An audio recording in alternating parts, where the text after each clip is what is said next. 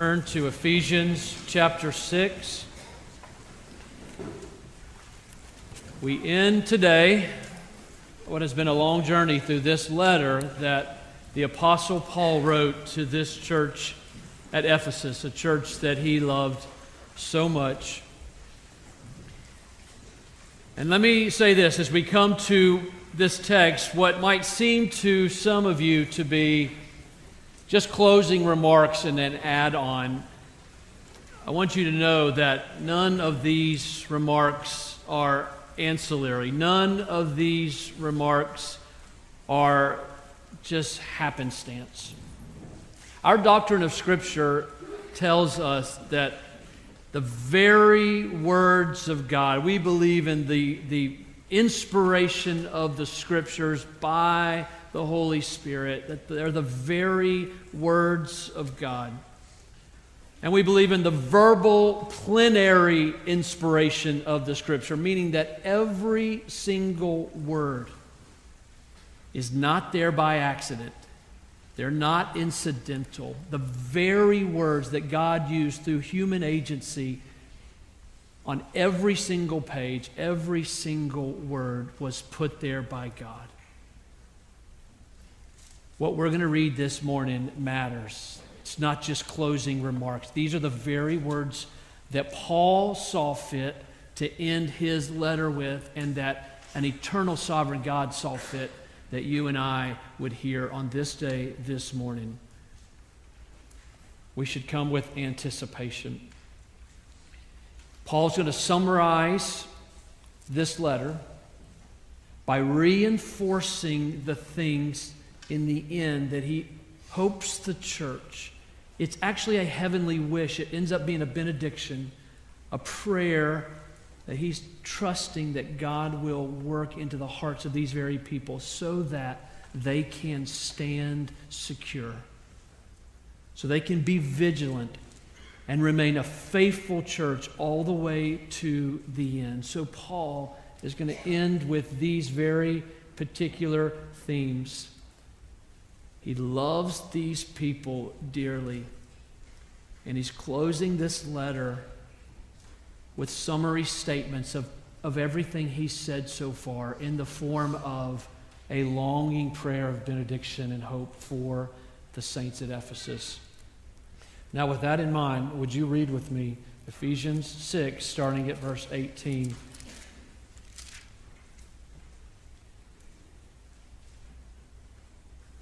Sorry, I turned to a Philippians.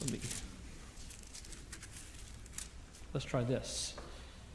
And pray in the Spirit on all occasions, with all kinds of prayers and requests. With this in mind, be alert and always keep on praying for all the saints.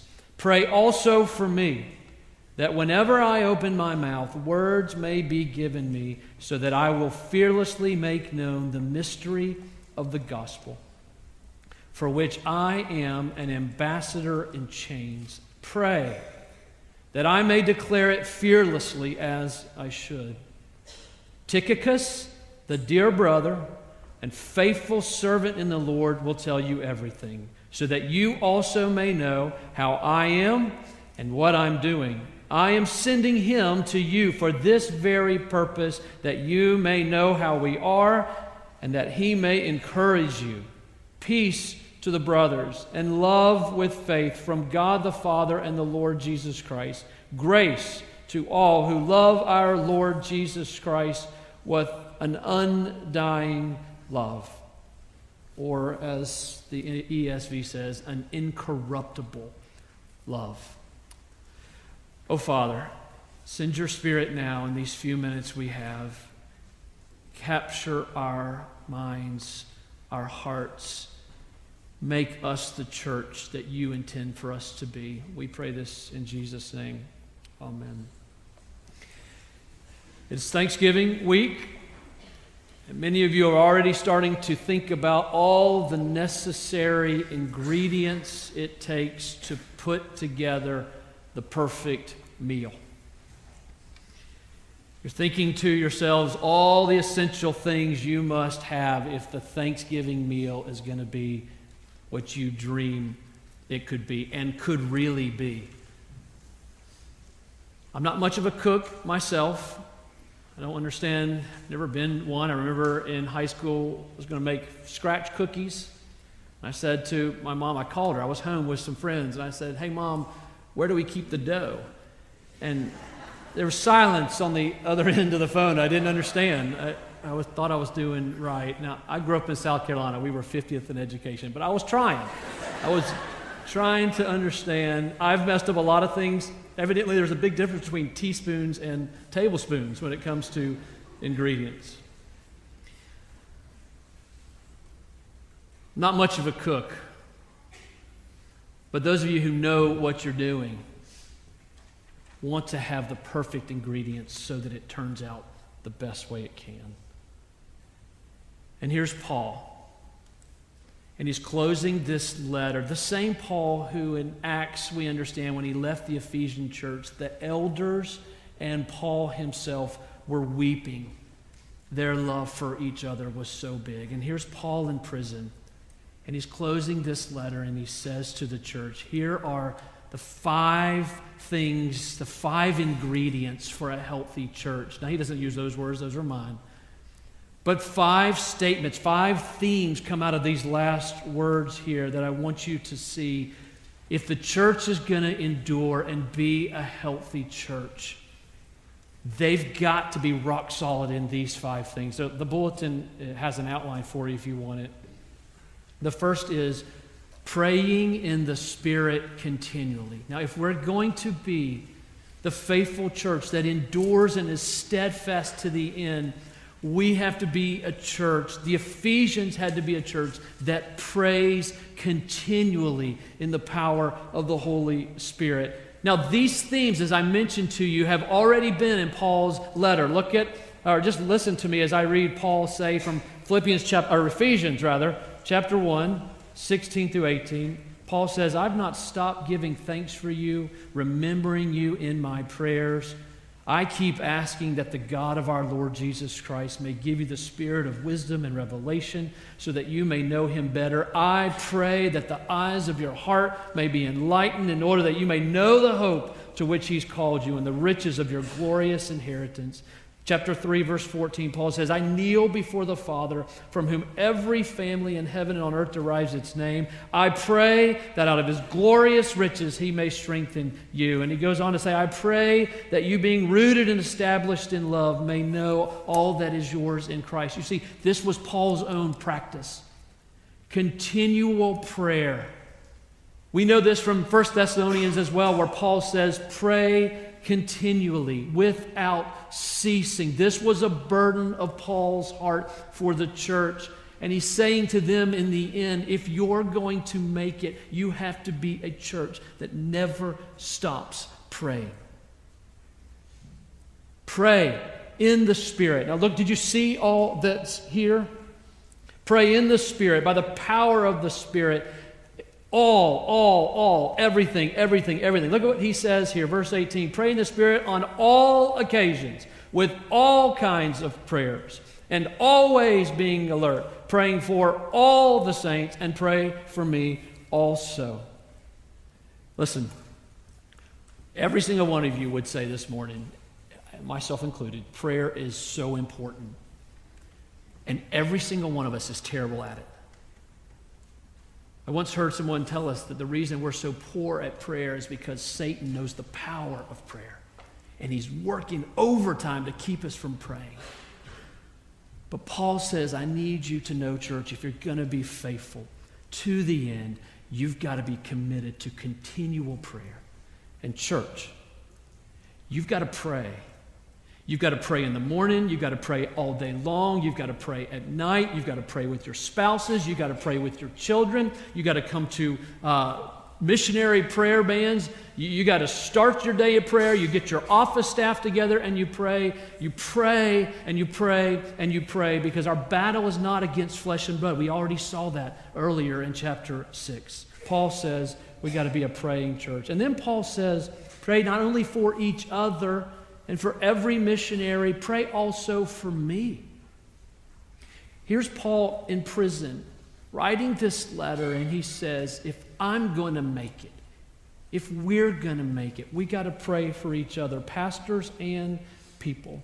Pray that your ministers who preach to you would be so filled with the Spirit that they would proclaim the mystery of the gospel, Paul says. Those things that are only understood if the Spirit makes them understood to us. Pray for each other. Pray for your pastors. Now listen, think about this just for a minute. This hit me this week. If the Apostle Paul, that's Paul, remember Paul, and an apostle, if he's saying he's a preacher who needs your prayers, what about the second-rate preachers you got around here? How much more do we need your prayers? Goodness gracious, I hope you're praying. You understand the stakes that we're dealing with every time the Word of God is open for perishing souls and families that are falling apart. Do you understand the angst of a Saturday when it's your day to preach the next day? You understand the fear, the intimidation, the insecurity, how your pastors don't feel they have in any way what it takes to do what they're called to do. How are people going to do it? If Paul needed the prayer, have I made my point? We need the prayer too. Pray, pray, pray. I don't have time to keep going with that one. So, secondly, serve the church faithfully all the way to the end and don't stop. We have got to be a people that serve the church, all of us, with all of our different gifts, faithfully, never giving up, doing whatever God has called us to do, because the church is the institution that the gates of hell cannot prevail against. The church is eternal. And everything else you're doing in your life should be setting you up to serve the church and reach the lost. Because the church is eternal, and souls are eternal, and God's word is eternal. And therefore, what happens in the church is everything. It's not just an addendum to your life. Serve your church faithfully. Now, Paul, he says, chapter 3, verse 7, I became a servant of this gospel by the gift of God's grace given to me. Chapter 4, 11 and 12, Christ gave the pastors and teachers to equip his people for works of service so that the body may be built up. And then there's this guy named Tychicus that you didn't even know how to say his name. You're wondering if I'm pronouncing it correctly. He doesn't get a lot of press. We don't know a lot about him. He was born in Asia Minor. And he was a faithful companion and servant and brother to Paul at every step of the way. And the only reason the church at Ephesus has this letter, and the church of Colossae, and the church and Philemon, the only reason those letters got presented to these churches, to these peoples, is because Tychicus brought the letters. And Paul says of Tychicus, he is a faithful servant and a dear brother. So Paul modeled serving the church and giving his life for the church. Tychicus, whom no one knows about, gave his life to serving the church. And the reason we have the gospel according to Ephesians that we've been looking through was because Tychicus did what God called him to do. Continually serving the church. Let me just say this in application and move to the third one. This church has a lot of problems. And we're not a great... the Lord has been really faithful to this church. And you and I, if you're my age and younger, we stand today on the foundation that faithful generations have gone ahead of us and provided for us. Don't let us squander what God has given us here. This church was built on the faithful prayers and service of a generation that has gone before us. Some of them are tired today. It's not okay for us to coast. We have to take the baton and serve faithfully as long as God leaves us here. In every role. You're an usher, you're a greeter, you're in the nursery, you're doing catechism. We've got to stock the children's ministry. We've got to care for our missionaries. We've got to go to the nations. We stand on the shoulders in this church of people who have given their lives for it, not for their good, but God's faithfulness here is because of those who've gone ahead and served faithfully. We have to do our part. I can't say any more about that. Thirdly, we've got to encourage one another continually. Did you see why Paul was sending Tychicus to the church at Ephesus? I want you to know everything that I'm doing, I'm sending him for this very purpose. Verse 22, you may know how we are, that he may encourage you. Tychicus was there to encourage Paul.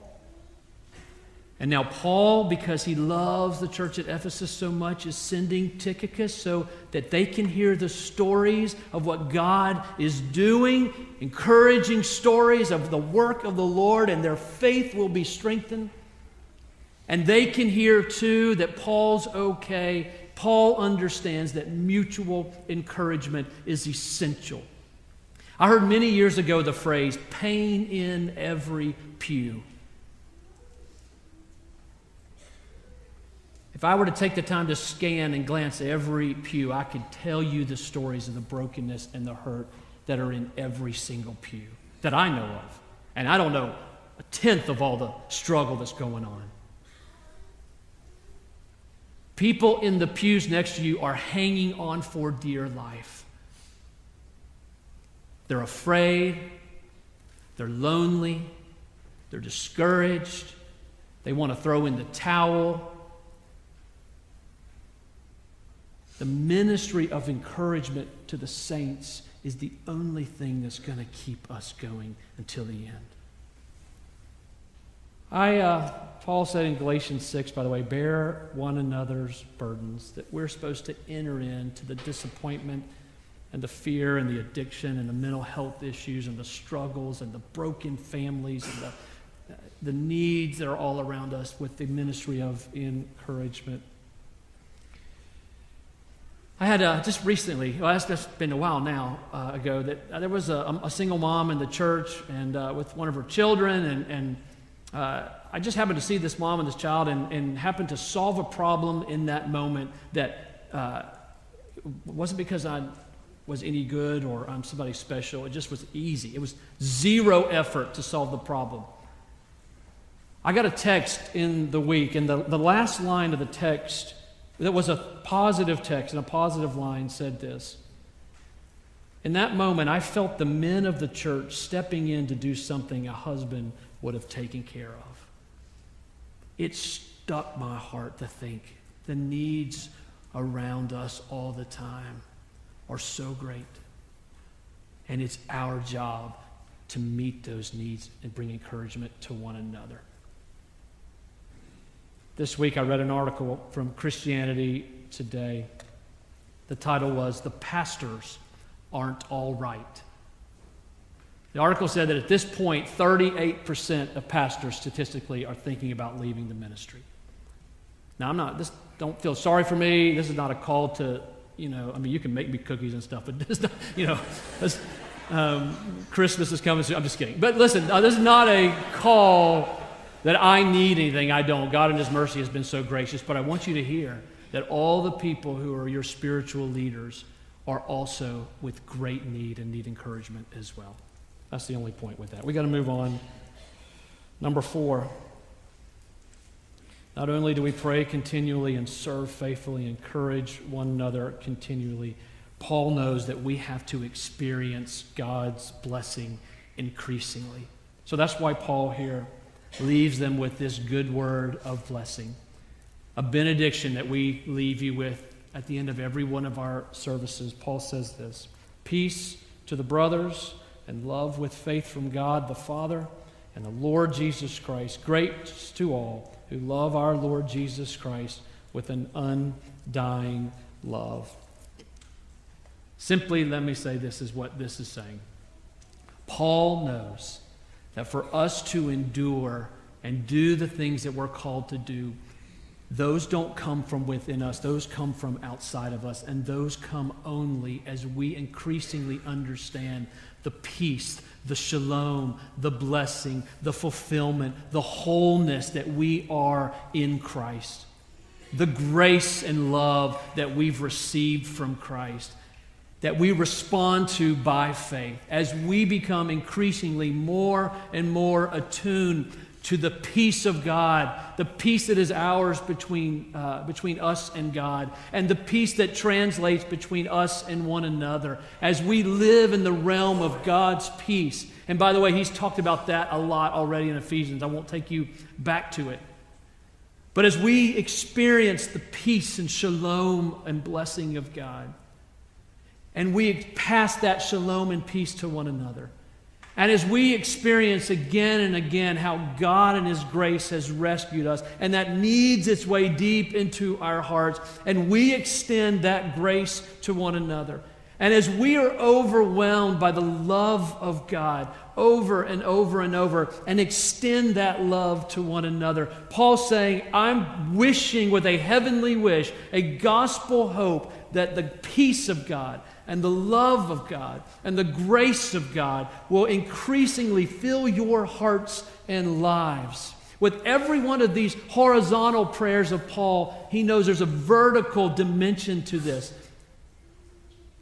That's what transforms the church. As we experience the shalom of God, we live at peace with one another. As we experience the love of God, we express the love to one another. As we experience belief and faith in God, our faith buoys one another. As we experience and grow in contemplating the grace of God, we grow in emulating the grace of God. This is Paul's prayer for a church, his final words. Can I just say this about peace? The gospel of Jesus Christ should have so transformed the church that what we've experienced in the last few years would be unthinkable in the people of God. Everybody's so angry. There's such division. There's such skepticism, misjudging one another, such accusations, such gossip, such hatred, such cruelty. All the things, by the way, that Paul said in chapter 4, verse 3, we make every effort to keep the unity of the Spirit through the bond of peace. All of these things. Masks, CRT, politics, race, vaccines. We've lost so many friends and so many relationships have been broken over stuff that is incidental because the peace of God has not ruled in our hearts. I could go on and on about that, but how many people now dislike each other that were once brothers and sisters in the church? How many people now shun others or think bad thoughts about others because of secondary issues that have disrupted the peace and the love and the grace of the church? I'll leave that with you. Last thing, number 5. The church is only going to be faithful to the end if we grow to love Jesus Christ incorruptibly. That Jesus Christ, once again and always remains central to every person in the church. Your life is not your own. You've been bought with a price. Therefore, glorify God with your body. We are servants of King Jesus. It's all about Him from beginning to end. In every way, He's not just a part of our lives, He is our lives. And if Jesus is ever removed from the center of our lives, the whole thing falls apart. Paul said in 1 Corinthians 2, I resolve to know nothing among you but Christ crucified. That Jesus and the message of the gospel is the point. And living in light of the work of Christ is the point. The point is not a religion. The point is the person of Christ.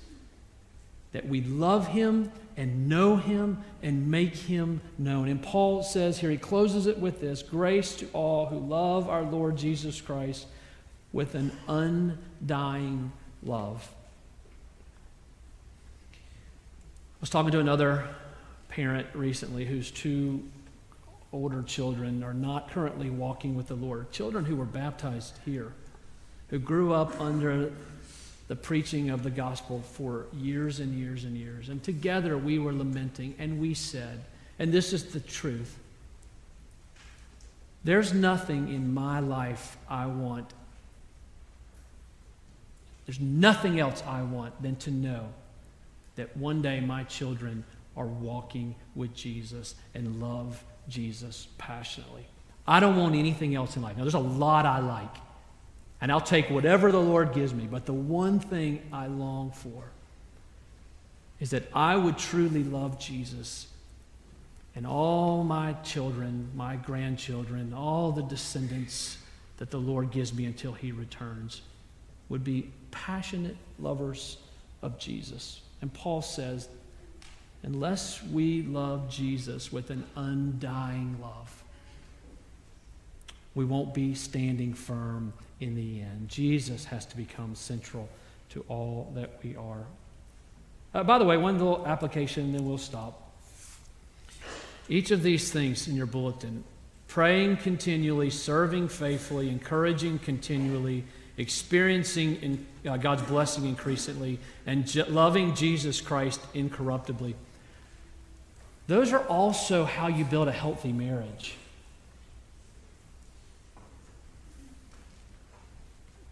Commit to those and watch how your marriage flourishes as well, your family flourishes as well. I read in my devotions this week when Mary poured that expensive perfume on the feet of Jesus and wiped his feet with her hair.